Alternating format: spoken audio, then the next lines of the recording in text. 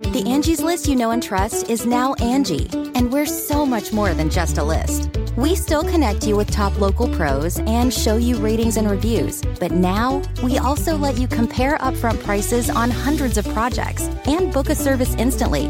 We can even handle the rest of your project from start to finish. So remember, Angie's List is now Angie, and we're here to get your job done right. Get started at Angie.com. That's ANGI, or download the app today. Getting the smile and confidence you've been dreaming about, all from the comfort of your home, isn't a total mystery with Byte clear aligners. Just don't be surprised if all your friends start asking, "What's your secret?" Begin by ordering your at-home impression kit today for only $14.95. Byte clear aligners are doctor-directed and delivered to your door. Treatment costs thousands less than braces, plus they offer flexible financing, accept eligible insurance, and you can pay with your HSA FSA. Get 80% off your impression kit when you use code WONDERY at Byte.com. That's BYTE.com. Start your confidence journey today with Byte.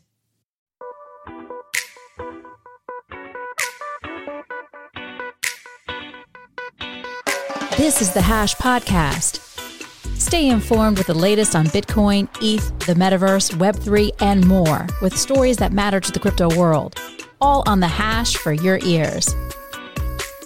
You're listening to the CoinDesk Podcast Network. Hello, everyone. You're watching The Hash on CoinDesk TV. And if you are listening to The Hash, you're listening on the CoinDesk Podcast Network. It is Wednesday, June 8th. We are hours away from Consensus 2022. These two look very excited. I'd like to see a little bit more excitement, guys. We're in Austin. We're getting ready for Consensus. It's hot. If you're not in Austin, there is still time to get a flight and come down to this hot, hot city. But if you can't get a flight because they're all booked up, because everyone is on their way to see us IRL, you can get a virtual pass to see the live stream. So we'll be talking more about Austin later on. But Will, I think you have our first story. There's a lot of practice going on in Ethereum land. That's right. First story of the day is Ethereum. That's Ropsten Testnet is practicing to go over to proof of stake and what is known as the merge. The merge is basically swapping from proof of work, which is the consensus mechanism Bitcoin Ethereum currently uses, and moving to proof of stake, which is a new consensus mechanism Ethereum has been trying to move towards since its inception in 2014 and 2015. Ropsten Testnet is basically Ethereum Lite. It has no economic value. It's just a chain that's out there for developers to push code onto and see if it breaks or not. And right now, they're trying to see if the merge will break or not. So they're rolling it out. And right now, it seems to be going pretty well. I think we're within the next 20 blocks. It's going to be a swap to proof of stake. If it's successful, what does that mean? Well, it means that the merge is probably in a good place to go ahead on the actual Ethereum chain. And what does that mean for everyone who's holding Ethereum bags? Well, it's probably pretty good, right? Like the biggest transition for the Ethereum network ever is going to take place and could take place successfully. If it doesn't go well, that probably means that the merge needs to be delayed once again, which I don't really know. You could take your own opinion on it. Maybe that's a bad thing at this point. I don't know if that is good or bad for Ether, the token. George, I'm going to throw it over to you, get your take on it. Yeah, I actually am not really that up to speed on what this might mean, but I would love to ask you a question about these types of things. So my first question, is it coming? Because I have a semi-open-ended Twitter bet with Tim Byko about if it happens before year end. We never consummated the deal, but I might have to send him a tungsten cube. So do you think it'll happen this year? I would get the packaging ready, get his address, because I think you're going to have to pay up there. I think it's going to happen pretty soon. George, you got to do some consulting before you take these bets. I'm reckless out there. Anyway, my other question is, they're merging in this code, right? And they're trying to see if the code is going to work or not. Is that really the, killer thing here? Because isn't the idea that, okay, we know proof of stake could work as a consensus mechanism, in this theoretical framework, and we don't know if it's going to work in the real world, right? Isn't the idea that it might break when you start doing real economic things with it? Or am I just completely off base here? No, I think you're actually spot on there, because there's two different questions you should ask, right? One, is the merge going to be successful? And two, is proof of stake going to be successful long term? So there's definitely two different questions that people should be cognizant of here. The merge is the biggest thing, right? You can't even ask the second question if you can't even get past the merge. And there could be a lot of problems with the merge, right? Maybe something doesn't happen correctly. Maybe there's a bug in some sort of line of code. I'm not a Solidity developer or I'm a Go developer, so I don't know exactly what that would look like, but you could see that there could be some hiccups. Anytime you're merging new code, you could have some sort of hiccup. So if that doesn't happen successfully, you can't ask the next questions, which is proof of stake the economic benefit to Ethereum and like the environmental benefit and all the other changes that they're talking about? Is it going to be successful in the long term?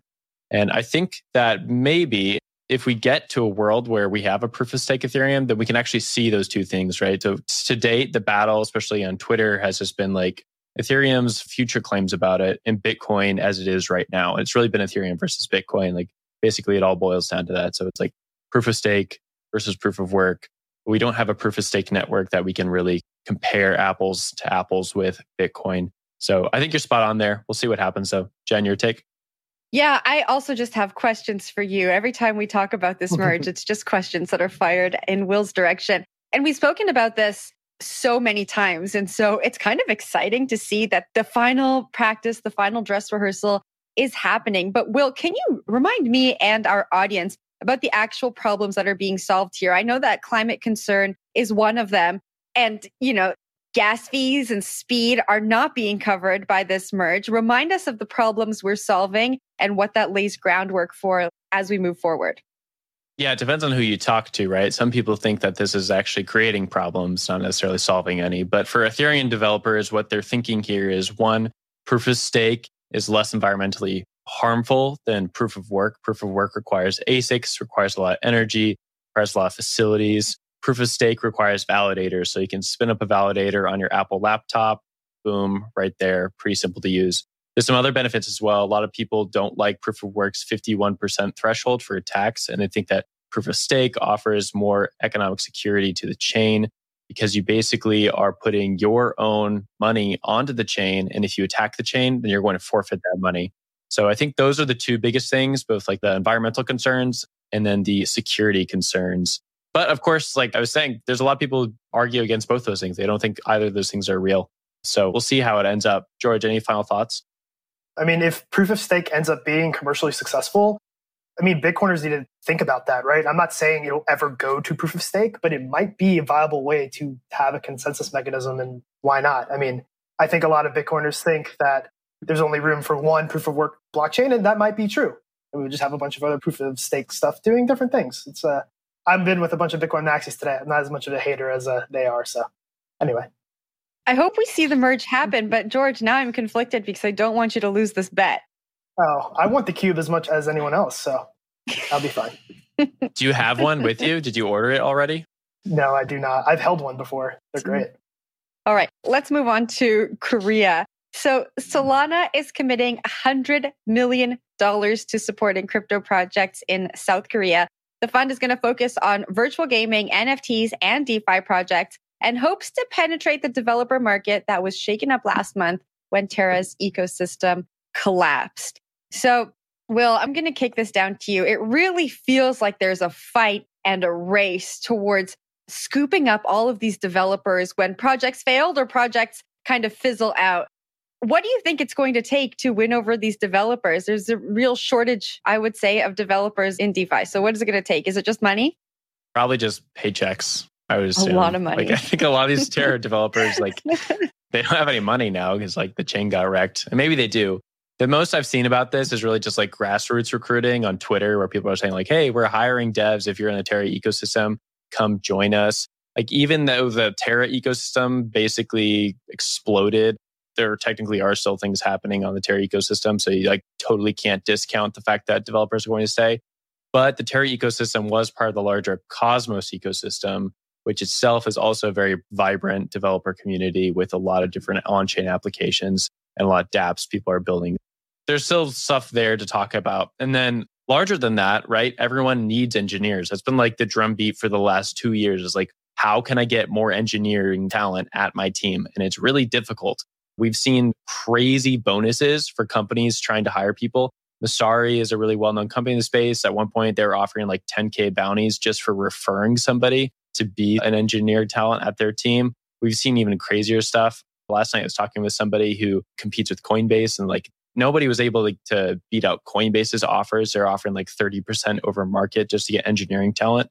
The confusing thing to me, though, is like Solana is putting this money up, this $100 million, at the same time that we're seeing so many other companies move towards layoffs. So like I said, Coinbase, they put a pause on hiring. They rescinded some offers.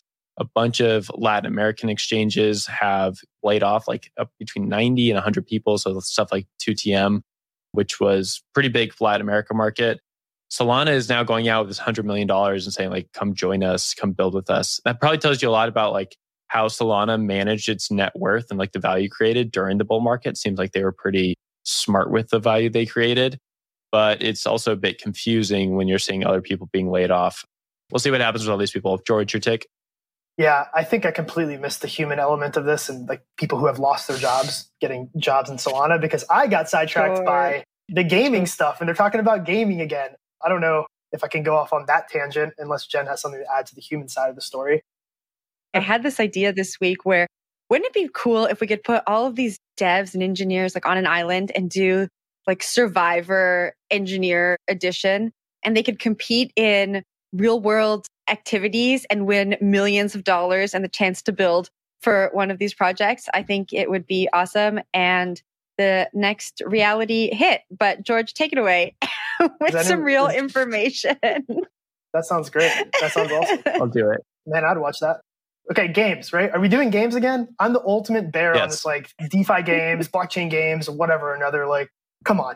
You're not going to build a game that's fun to play that requires some sort of settlement on a blockchain, even if the settlement is 3 seconds, 2 seconds, whatever. It's just like you're abstracting away the trading element of like an AMM and you're just putting a game on top of it.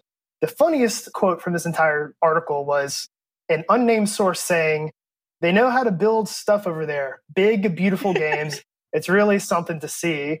And I'm like, okay, is the anonymous source Donald Trump? I'm not going to be political here, but if that's the case, I mean, what beautiful games are going to build other than absolutely nothing? So anyway, Jen, tell me that games aren't bad. Well, I must say, if anyone is going to build the games in a way that it's really going to attract mass adoption and be big and beautiful, I think it's the South Koreans. The gaming market in South Korea was $15 billion last year. And the Koreans are really, really serious about gaming. There was an article in the New York Times, I think it was in 2021, that outlined the journeys of these teenagers in South Korea who are training to join esports teams, and they sleep like only 3 or 4 hours a night, and they train and they are committed. And that's really part of the culture in Korea. You know, they are very committed to whatever they're setting out to learn. And so whether that's something in the arts, like the K-pop schools they have, or that's academics, you'll see kids who are very young arriving home on buses from school at 10, 11 o'clock at night. And that's when they start their extracurriculars. So they are very, very serious about what they're dedicated to. And so I think if we are going to invest money into a community or anywhere that's going to build the games that are going to drive mass adoption, I think South Korea is a pretty good bet. But Will, I saw your hand go up. I'll wrap up. DeFi gaming, probably going to be in the bear market, probably going to be casualty for the bear market for a little bit, but it could pop back up. I'm interested to see what comes out of this bear market or if this turns into a crypto winter. ICOs kind of died, right? Like they didn't really come back ever. We moved into like yield farming, things like that. NFTs have managed to stay around, but DeFi gaming and all the gamifying stuff out there for token yielding, like does that survive whatever we're going through right now? That's my question for the next 6 months to 1 year, but I'll leave it there. Time will tell. George, I think you I'm got a fun little bank report to talk about. Is that right? I guess I do. Uh-oh. So my story is another day, another investment banking research report on crypto. And this one says, and I quote, tentative evidence suggests a reduction in trading volumes and futures positions, but not wholesale declines in investor interest in this space. I mean, like, guys, do you need tentative evidence here, right? Everyone's like pretty scared, right? After the Luna crash, like this feels incredibly obvious. Like, yeah, people don't really like volatility, and right? But as a resident permabull, I want to get in front of the newest narrative coming at you to a Twitter thread near you soon. We have volatility appreciating assets. And I don't think that's a word, but yeah, I think that's how the spinners on the internet are going to spin it, and I'm sticking with it. I do want to bring up a really interesting opinion piece in Bloomberg from like 2 weeks ago, maybe it was a week ago, by Tyler Cowen, who is an economist. And he talked about the volatile nature of crypto being actually a reason people invest in it in the first place. And the reason this pairs well with this report from Citi is because they're talking about volatility as a reason not to invest in it, right? Because Terra, Luna, that whole thing wiped out so much wealth within the crypto ecosystem. And for good reason, right? It just exploded on everybody. So everybody lost. And Bitcoin, a lot of these other tokens experienced contagion because of that. But that doesn't mean that people are not going to stick around, right? Like some people really got burnt and they're not going to like the volatility. They don't like the volatility. But it's well known that there's volatility within crypto at this point. Like if you're going to buy your Shiba Inu token, you're probably expecting it to either 5x or dump back down 99%. So I don't get these reports because I think they don't take the contrarian opinion very seriously. They just sort of take the high road opinion you're expecting, and then they publish it and print it. We've seen a lot of these. I've been railing against them all the last year. Not a huge fan of them. Jen, I'll throw it over to you. I must tell our audience, Will, that when we were choosing what stories to talk about, I really supported George's decision in talking about this just to get your take. And so I will just continue that for as long as I'm on this show. So I zeroed in on another report that we saw come out this morning by DApp Radar that said, despite market volatility, NFTs are still booming for some reason. And this reminded me of an insight, Will, that you brought back from ETH Denver. The NFTs are becoming an entry point for newcomers to the space. And so I thought that was an interesting juxtaposition to this article, because market volatility is slowing mass adoption, but NFTs are still booming. And so I think that we're going to see, newcomers to the space continue to dabble in NFTs. It's a little bit easier to understand how they work and the benefits of holding on to an NFT. You don't have that same volatility yet.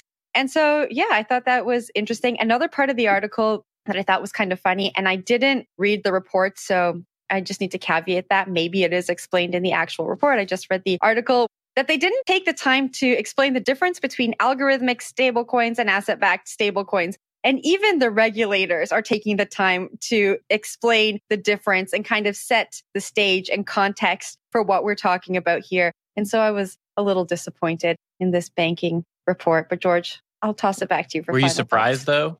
That Not they failed surprised. to do that? No. That the banking analyst failed to take into consideration the basics? I'm not. No, I know. Me neither. Yeah. As a former banking analyst, I can assure you. Oh no, the enemy. George. We don't really. Didn't even realize They're that. pretty sleep deprived. I'll give them the benefit of the doubt sometimes. Just The key word is former. that's right. All these reports are George's old friends, and we're just hating on them every time. Sorry, my bad. Sorry, George's friends. Well, there is something to not hate on. Consensus starts tomorrow. We are all in Austin, Texas. It is hotter than ever. So if you are coming down to Austin, bring some swim trunks. And the hash will be live. So you can catch me, Zach, Wendy, Will, and this is very exciting. You'll see in the bottom right-hand corner of this image, OG Ben Powers is back. IRL, live in action in Austin. I cannot wait for Ben. So we'll be live 12 p.m. Central Time, which is 1 p.m. Eastern. And if you can't make it in person, don't worry. You can now get a virtual pass to the Consensus live stream sponsored by BitGet. So register online, coindesk.com/consensus2022. Thank you so much for watching, everyone. Thank you, Will. Thank you, George. And we will see you tomorrow. You've been listening to The Hash on the CoinDesk Podcast Network.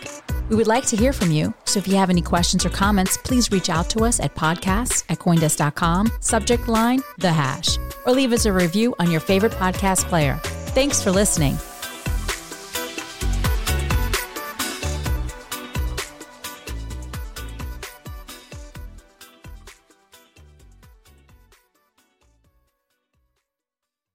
These days, work is in trouble. We've outsourced most of our manufacturing to other countries, and with that, we sent away good jobs and our capability to make things. American Giant is a clothing company that's pushing back against this tide.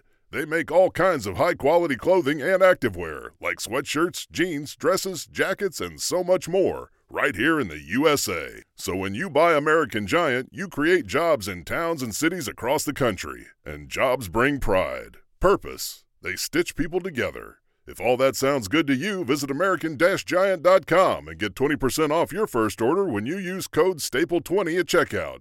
That's 20% off your first order at American-Giant.com with promo code STAPLE20.